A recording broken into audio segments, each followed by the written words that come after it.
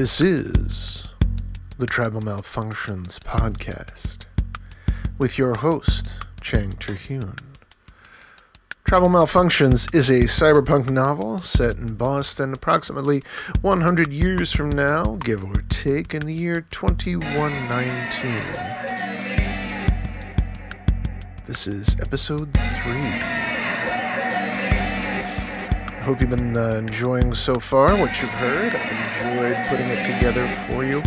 We are up to episode 3 now, so if you're just tuning in, I strongly recommend you catch yourself up to speed, and so you're all up to date on the comings and goings and events portrayed herein in the novel. So, well, tell you what, I'll give you a few seconds while I go run and get myself some more coffee, and you go ahead and catch up on the last 2 episodes. It's only about an hour. I'll wait right here.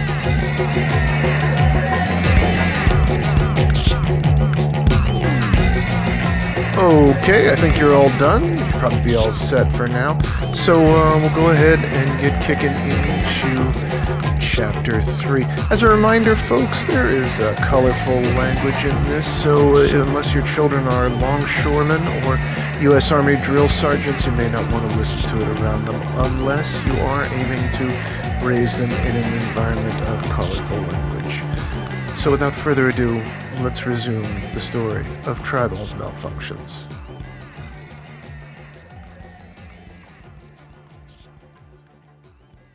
Travelogue 2, Oneski. July 3rd, 2073.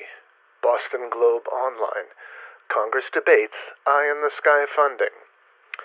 Tempers raged and voices raised in the debate over whether or not to expand funding for the nation's optical surveillance network, One Eye, One Sky, or Oneski, as it's become popularly known. Republicans want all funding cut, holding firm to their platform of less government involvement in personal rights, while Democrats want more funding for the controversial system of cameras and computers monitoring 55% of the nation's cities. Libertarian Democrats want a lessening of its restrictions with greater oversight in how it's used. Since its creation in the mid-21st century, Oneski has proven to be effective, insightful, and controversial. In the first year after its creation, existing networks of cameras in cities across the U.S. were linked together and connected via high-speed data networks to a central computer system at FBI headquarters. But Oneski failed to put a dent in crime or terrorist attacks. Critics called it a failure and demanded its immediate dismantling. In the following 4 years after its inception, however, Oneski was used to put down a number of terrorist plots against the U.S. government, the Canadian embassy, and the attempted bombing of the Atlanta entrance to the East Coast Wormway. Senator Mark Holbein, Liberal Democrat, Maine, led an hour-long tirade against the Oneski network, calling it the worst realization of our founding fathers' worst fears. Holbein, a longtime critic of the network, said 100 years ago people were filmed on average 100 times a day across surveillance cameras in public spaces and businesses. Now it's 10 times that at least. Where does it end? Will it ever end? Holbein made these remarks at a Senate hearing. Tribal Malfunctions, Chapter 3. Gonna Get What's Mine. Wednesday morning brought deep, knifing cold that leached into the garage. Despite closed doors and infrared heaters turned up to full, it tugged at the edges of the office despite the heaters blazing down from the ceiling like hell's own braziers. "Is it too soon to go to the islands?" he asked Minea. "Ha!" she said, not even glancing up from the deck. "Not until January, and it's not even December yet, hon. Can't wait to see you in that bikini, though, and out of it, too." "You wish," she said, smiling nonetheless. "Please," said Wendell, standing in the doorway, "not in front of the kids." "Jesus, Wendell," said Aris. "What's up?" Wendell jerked a thumb behind him. "Couple of guys at the front door asking if they can talk with the owner or office manager. Thought you might want to check them out." Aris glanced at the security cameras. Holy Roller was a safe, secure place in a rough neighborhood one didn't want to linger in after dark.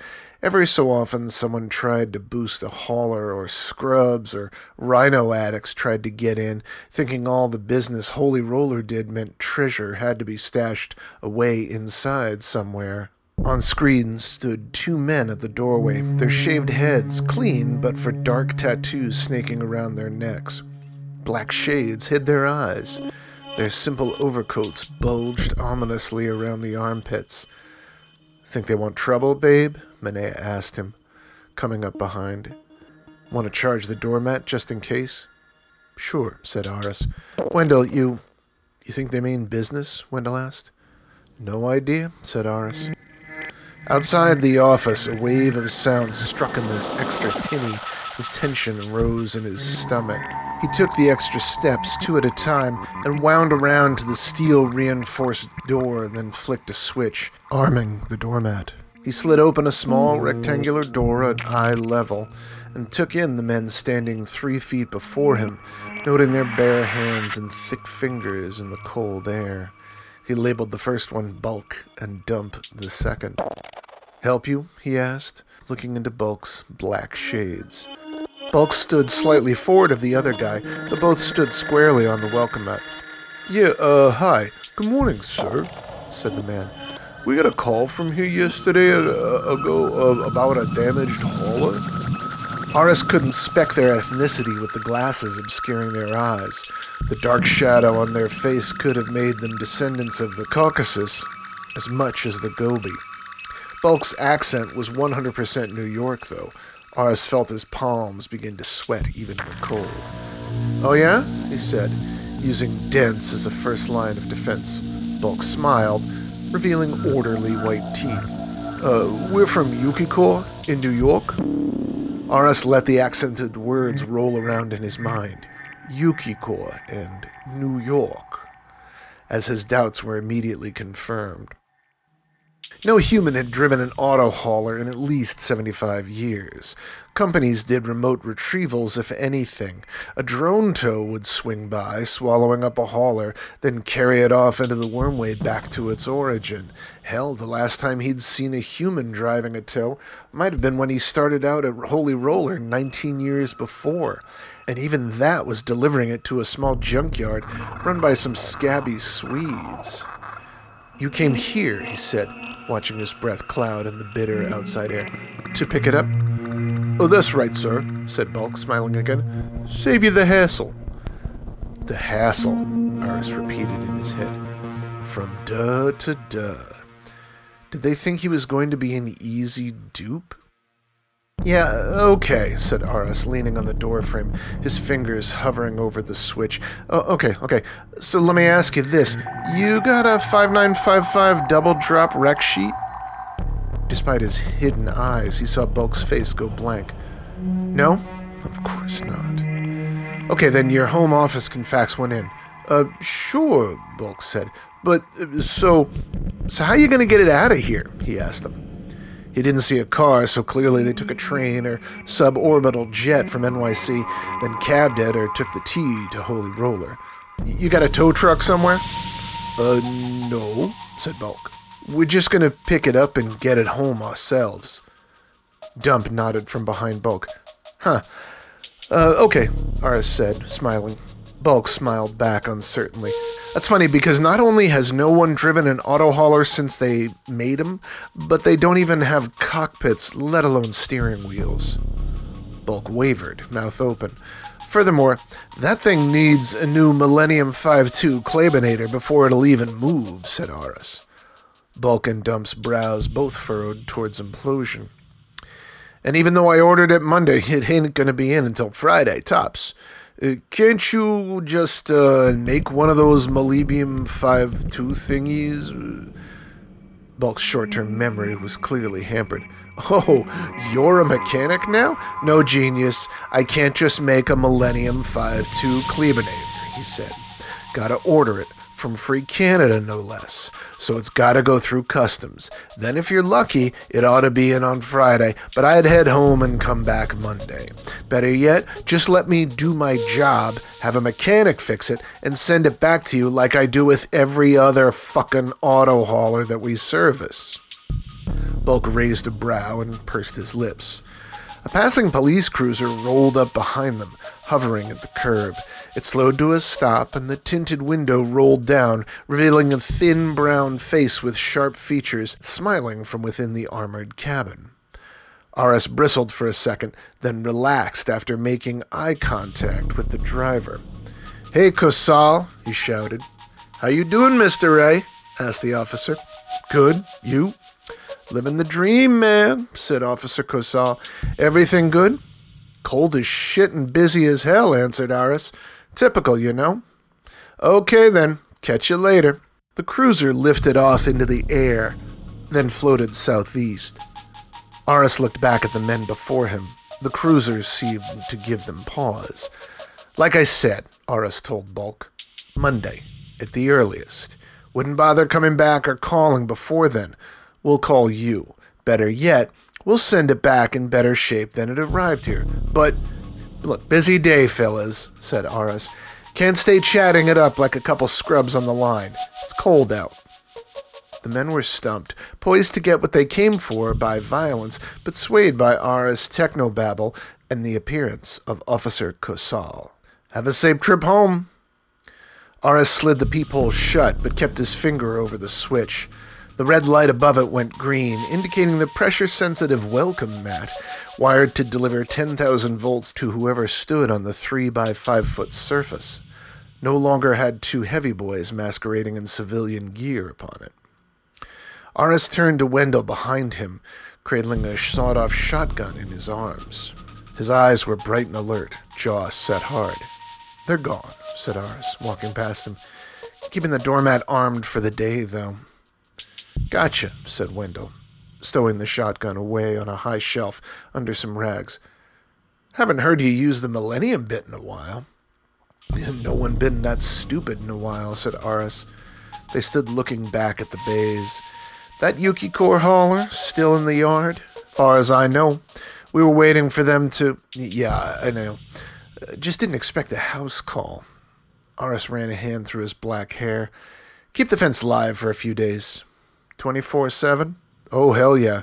Tell everybody there was a break-in nearby," said Aris. Wendell went off nodding while Aris went back to the office. "What was that all about?" asked Minea. "Couple of hoods," said Aris, sitting back down at his desk. "Just goons." "I can see that. What did they want, Aris?" "Something that ain't theirs." "We got a problem?" she asked. When Aris didn't immediately answer, Minea eyed him for a second before shrugging, then returning her focus to the screen before her. Aris sat staring at his screen, brooding over the incident. It wasn't uncommon for someone to try a shakedown at Holy Roller. Officer Kosal was a friend and kept an eye on them, since the area was dead except for a few ratty houses and scrubs or addicts looking for quick steals to cop a fix. But those two were dumber than average and clearly short-term hires. Aris knew from experience that heavy boys never went out of town unless they were trying to move up the ladder, prove their worth. Bulk and Dump were clearly New York, no-tones all the way to their cores. He sat stewing until Minea nudged him to get up and take her to lunch. After lunch, he bundled up in a parka, grabbed a diagnostic kit, and went into the yard. It was just as well to get out of the office and away from Minea for a bit. Their lunch was less than romantic. So few of them were when they were working, and more of a therapy session. Except he wasn't talking, and she wouldn't stop. If it wasn't something about the shop, it was something about their kids, or her sisters, or her mother. She finally trickled down to a few 10-word sentences before resorting to a silent scowl across the table at him. When he paid, she left without waiting for him. Back at the office, she let him have it with both barrels after she closed the door. "I don't know what your problem is," she said, dropping her bag into the chair with the force of a corpse dropping, "but you've been extra sulky this morning, and it's no fun to be around." Aris didn't respond. Minea accepted his mood swings, but today this was unbearable even for her. He stood over his desk, coat slung over one arm while pushing papers around without direction or purpose. "Did you hear me?" she asked. "Yeah," he said. It's like, I don't know. You're extra distracted." "What?" he asked, reverie temporarily shaken. "Yep, more distracted than usual and restless," Minea growled, then returned to her work, sliding her bag from the chair to sit. Aras stood at his desk for 5 minutes of pushing papers around before slipping his coat back on. "Gotta go check something in the yard." Minea said nothing. After walking the length of the garage, he stepped through a smaller door set in the larger ones for incoming and outgoing haulers. The cold hit him like a slap in the face with a studded belt. He wrapped the parka tighter, thinking of the puffy, warm coat he used to wear, and made his way out into the yard. The original Mr. A, the old man, may he rest in peace, had half an acre to store junked haulers and what few cars he worked on. Aras took over the rest of the decrepit block, and the next one as well. The city, desperate to do something with the empty land and ramshackle homes, let him have it for a few dollars. Now rusted hulks, the broken shells of auto haulers, and their requisite parts filled 2 city blocks. An electrified fence 15 feet high, topped with monofilament spikes, kept out anyone stupid enough to try to hotwire a hauler or steal tools. It wasn't uncommon to see a fragment of clothing hanging from a sharp spike, or the odd black char mark on the fence posts every so often. Aras took a right down an alley behind the building, a 4-story stack of frames under blue tarps snapping in the wind to his left. The shining sun did little to stem the cold, an early snap that put everyone on edge despite the approaching holidays. After passing 2 rows of unclaimed and salvaged haulers, stacked 3 deep, he came to the Yukikor hauler. If Choi hadn't put it deep within the stacks, Aras would have moved it. He'd have to remember to thank Choi for that. "Heavy boys," he said aloud, thinking of the 2 men at his door earlier. Only time a heavy boy would come out in broad daylight, dressed as a civilian, was for mischief or court. And they usually, at least in Boston, had the sense to dress all the way down, leave their moke shades at home, and cover up their tattoos. He thought of the old rivalries, blaming this on New York's arrogance, but painful memories surged, proving the opposite was the truth. "So why the hell were those dopes up here looking for this thing?" he muttered, looking up at the hauler. The underside was black and silver, while its upper half was a navel gray, with its license tags bolted up front right under the bump of its antenna. Yukikor 9421 was stenciled in semi-opaque letters across the side. Not like anyone saw those down in the Wormway. Everything was dark down there, where the haulers navigated by radar and sonar while clinging to the security of the maglev tracks. Aras crouched, then crab-walked under the hauler between the 2 struts it sat on. Choi did a good job of closing it up. Half the time, the new guys left shit half done or not at all. Despite appearances, the yard wasn't a disorganized pile of wrecks thrown into the nearest available space and piled atop one another. Aras could find his way around practically blindfolded. If someone wanted to see disorganization, they should look at Minea's desk. He realized he'd better get flowers for her tonight, or he'd be sleeping in a cold bed or on the couch. He noticed some graffiti he'd missed earlier when checking the hauler out with Choi. Graffiti on haulers wasn't uncommon. He'd tagged plenty of them in his teens and saw numerous haulers come in with simple scratching and ornate murals painted on their sides. It was easiest to do it in hauler yards or when they were stopped during surface transit. No one could get into the Wormway tunnels to do it, as they'd need breathing gear and a thermal suit to survive the vacuum and freezing cold. But this was a strange, simple glyph, a rectangle with a small pipe drawn on the top left side. He'd never seen anything like it, and had long ago forgotten most of the local gang codes, not to mention his own crew's set of signifiers and notchings. "Kids today," he said, then laughed. Sounding more and more like the old man, he thought to himself. Aras undid the hauler's bottom plate and shined his torch up inside it. Choi had taken care to seal up the brain pan in gold tape, but Aras knew it'd take a full clean room repair to get it back to normal. A thorough check with the diagnostic kit plugged into the access socket told him there was nothing unusual. It was a standard Mitsubishi Devarahi Ahimsa 220 auto hauler. Nothing disturbed inside except for the obvious. The original ticket said something about a displaced air spring and a helium refrigeration unit failure, which Choi replaced, which still didn't account for the broken shield on its CPU. He thought of the two men standing at the doorstep, their coats bulging, their bodies clad in unfamiliar garb. They certainly weren't able to get into the tight space and mess with the CPU. For a split second, he considered popping the hauler's cargo bay open and checking it out. But the exorbitant fine that came along with it, and possible jail time, deterred him. Aras closed the hauler's panel up with cold fingers and went inside. On the way back to the office, he stopped and thanked Choi for being so thorough with the hauler.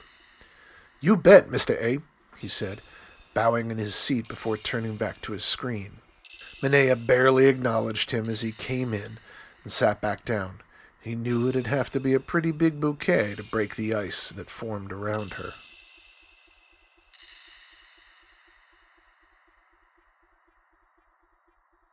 The phone rang loud, waking Aras from a dream in which he was selecting a new suit made from the flat black Sumatra nano weave he coveted but could never afford. As he reached out to touch the iridescent black cords, a jarring ringtone broke the weave apart before him. "The hell?" he heard Minaya say in her sleep. He fumbled at the bedside for the phone. "Hello," he said.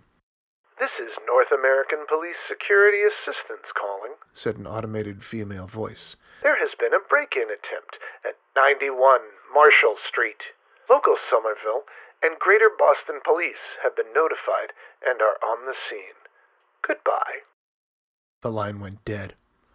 Aras dropped the phone on the table. "What was that?" said Minaya, snaking an arm around his chest. "Trouble at the shop," he said. "Gotta go down." "What trouble?" she asked, her breath still sweet despite the hour of the morning. "Break-in or something. Go back to sleep. I'll see you down there," he said, seeing the flowers by her bedside. "Too bad," she said, slipping away and rolling over. "I was going to wake you with something special. Maybe for lunch," he said, nipping at an exposed buttock.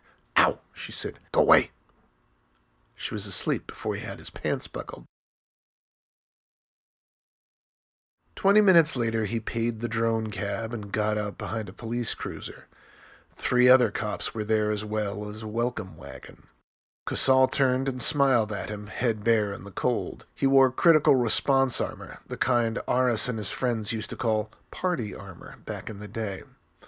Kusal offered Aras a coffee like the one he held, steaming in his hand, wrist and elbow wheezing slightly with the sounds of tiny servos assisting the exoskeleton's movements.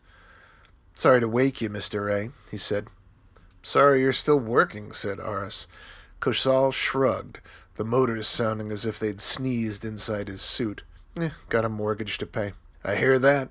Kusal led Aras to a corner of the yard where the exterior fence swung around the block. 2 bright blue tarps marked SPD/GBPD in white letters were draped over a pair of bulky heaps. Kusal nodded at the CIS tech robot, and it lifted the corner, revealing the scorched remains of the 2 men who'd been by earlier in the day inquiring about the hauler. "You ask me? They deserved it," said Kusal. "Dumb enough to try getting in there. They earned the frang they got." The men's pale faces showed they died in considerable pain. Burn marks scarred their black coats. "Did they get in?" asked Aras. "Ha! Not even close. Tried insulated shears, but one of them must have forgotten basic electricity 101. Zap! Both dead." "No shit. Why'd they try anyway? What would they want? Only kind dumb enough to try this is usually scrubs or rhino heads. These guys look pretty husky for addicts." "You got me," Aras said, grateful Kusal didn't recognize them from earlier in the day. "Dumb fucks is all." "Yeah, right. Funny thing is, heavy boys are usually smarter than this. Oh yeah? These are heavy boys? Said Aras, his throat tightening as he tried to make nonchalant with the coffee. Even with the band, they're still around? Oh yeah, sure, said Casal. See those tattoos? The shoes and shades? Heavy boys. Usually they know their way around tech and security. Guess these dupes were new recruits. Poor saps, said Aras. Heavy boys, huh? Yeah, well, whatever. Couple less deadbeats I don't have to roll off a corner with a tank. He sipped at his coffee, then nodded at the white and blue robots looming over the bodies. A harsh squawk erupted from the earpiece drooping around Casal's neck. He tucked it into his ear, then winced as a harsh voice rattled at him. Aras couldn't make it out, but knew the gruff impatience of an overloaded superior when he heard it. With a closing squawk, Casal flicked the earpiece out and almost imperceptibly shook his head in annoyance. Boss trying to crawl up your ass? Asked Aras. Something like that, said Casal. He looked at the other officer, then nodded Aras over to the far side of the cruiser, just outside the perimeter of its flood lamps. Aras followed, a little nervous ice forming in his belly. Look, man, Casal said, keeping his eyes on the crime scene robots. I know these were the two guys from earlier today.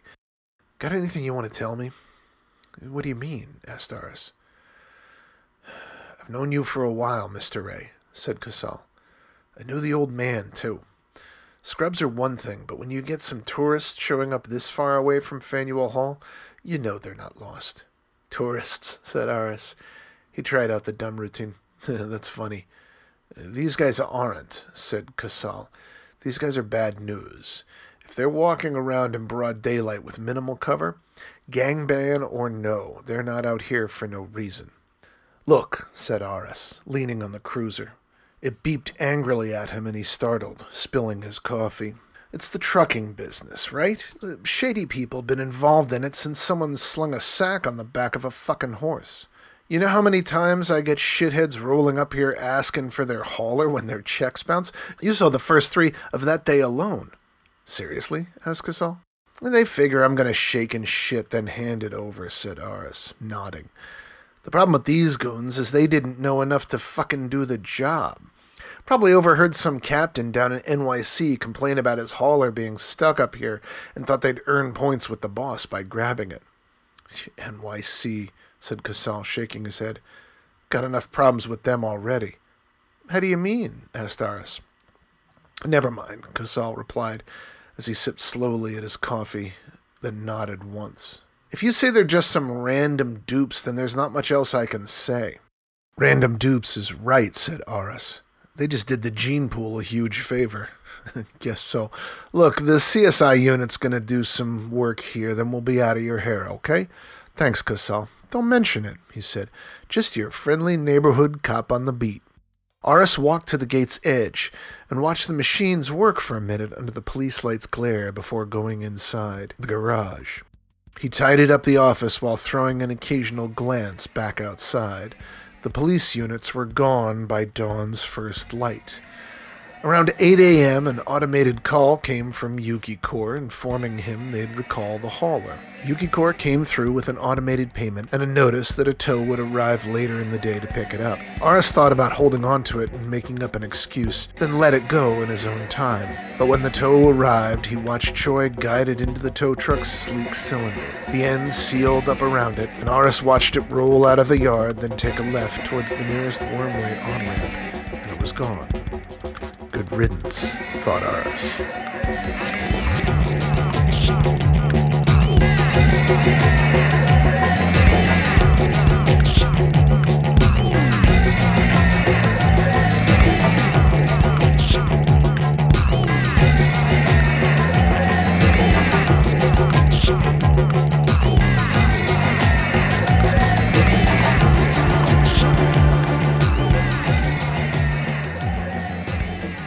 And that looks to be it for Chapter 3 of Tribal Malfunctions in the wild and woolly world of Boston in the 22nd century.